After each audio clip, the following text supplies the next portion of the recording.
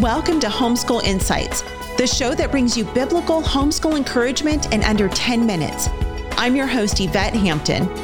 Homeschool Insights is sponsored by CTC Math. If you're looking for a great online math program, visit ctcmath.com and try it for free. Now on to the show.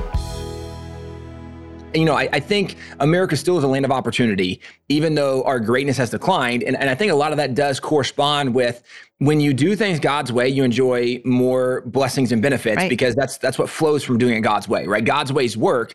And because our nation is becoming less godly, we're seeing less greatness in our nation.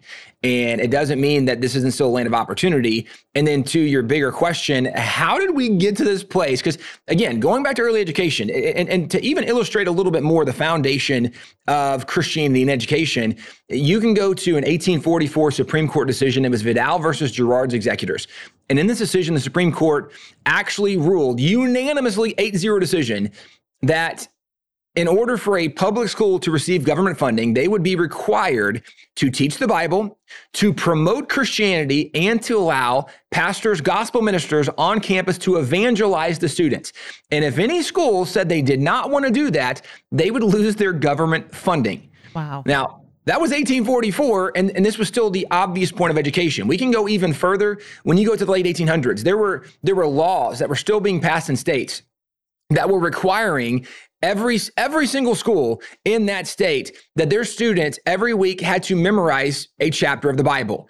And in some states, there was different nuance where in Pennsylvania, they said that students would need to memorize, or maybe this was New Jersey. I'm getting confused which state it might've been now, but students had to memorize the passage that the pastor had taught from church the preceding Sabbath. They would have to memorize that passage as well as maybe a psalm or something else. But Christianity was always a part of education. And this is the way it was really up until you get to the 1960s, where you have a radical Supreme Court and they say that we don't want to have any Bible in school anymore. We don't have any prayer in school anymore. Then you get to the 1970s and this same radical court, one of the things that after saying we don't want the Bible and prayer anymore, there's also some interesting correlations where you can study the outcome of what was happening in public schools. If you look at the 1950s, the top problems identified by teachers in public schools were students talking in class or chewing gum in the hallways. Those were the top issues. Public school teachers said this is the biggest problem we have in school, right? Like wow. That's crazy. Well, then you get to the 60s and 70s and the problems they begin to see where they begin to have teen pregnancies. They begin to have sexually transmitted diseases. They begin to have violent crime, all these issues in public school when like literally just a decade before they had none of those problems. But then you remove God, you remove prayer, you remove the Bible, and you begin to see the crumbling of some of the structure. In 1971, the same radical Supreme Court that said no prayer, no Bible in schools, they actually had a case, it was Lemon v. Kurtzman. And in this case, they said that if it was a case that was striking down religious activity in public. And they said in this case that if somebody does religious activity in public, unless they can prove that the primary purpose of that activity wasn't religious, then you can't do it. Now that seems weird and kind of convoluted. What they're saying is you can't do religious things in public if they're for religious reasons. And really, why else would you be doing religious things in public if it's not for religious reasons? So what they're arguing is no religious things in public. That was what they said. And that was the standard from 1971. And from 1971, literally until last year, that was the standard. Wow. Last year, we had a case of the Supreme Court. It was the Coach Kennedy decision. Coach Kennedy was a football coach from Bremerton, Washington. He was a 20-year Marine veteran. And then he went back. He was at a high school. He was a football coach.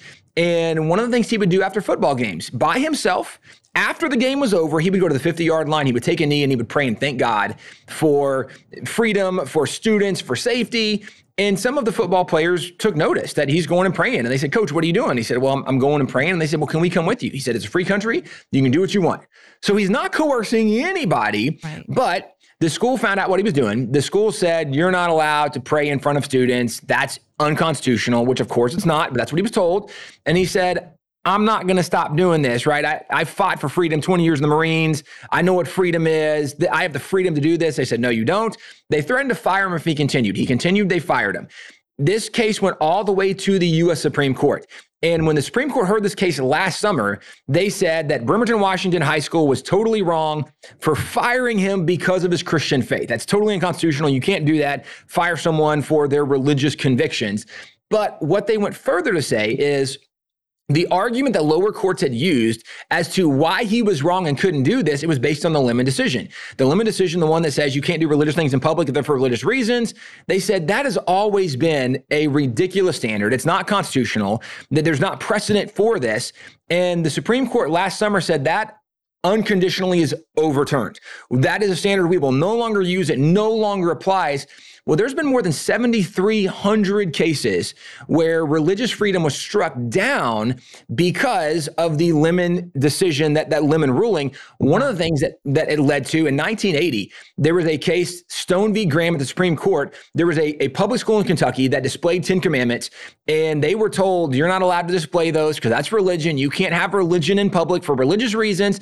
And the Supreme Court in 1980 upheld that the 10 Commandments couldn't be displayed in schools. And so for the last several decades, the 10 Commandments have been removed from virtually every single school anywhere in the nation. The great news now is because Lemon's been overturned, there's actually states in Texas. This is something happening right now in Texas. The state legislature has worked to get the 10 Commandments back in schools. They're actually passing a law, passed through the Senate, it's going through the House. We expect the governor to sign this that will require the 10 Commandments to be displayed once again in public schools.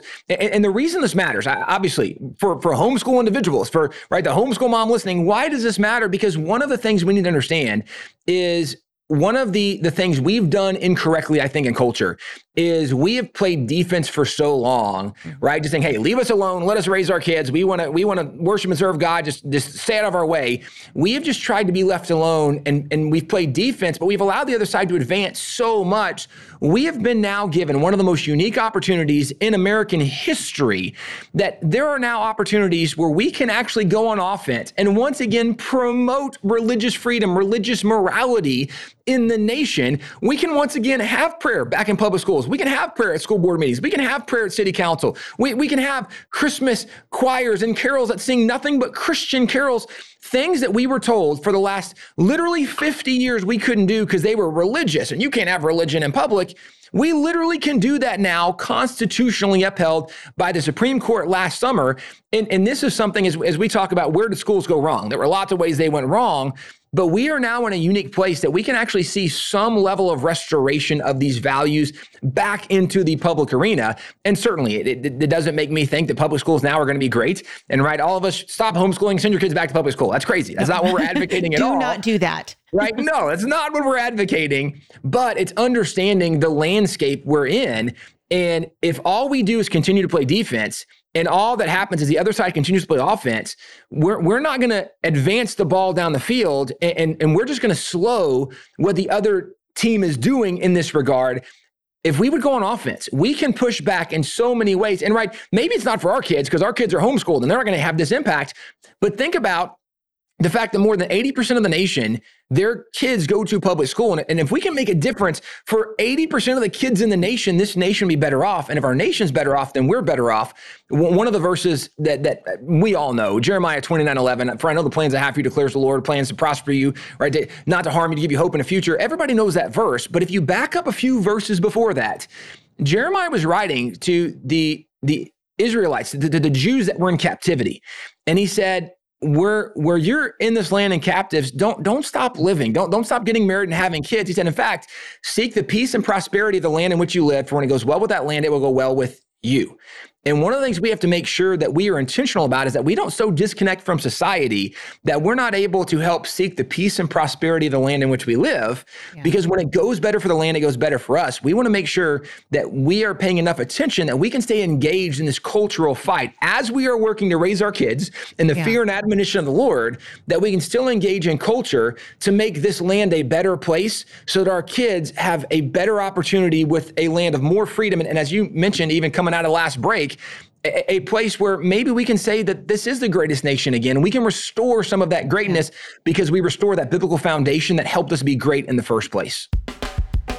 Thanks for joining us for Homeschool Insights. For more great homeschool inspiration and resources, listen to the Schoolhouse Rocked podcast every Monday, Wednesday, and Thursday. And be sure to watch the film Schoolhouse Rocked: The Homeschool Revolution.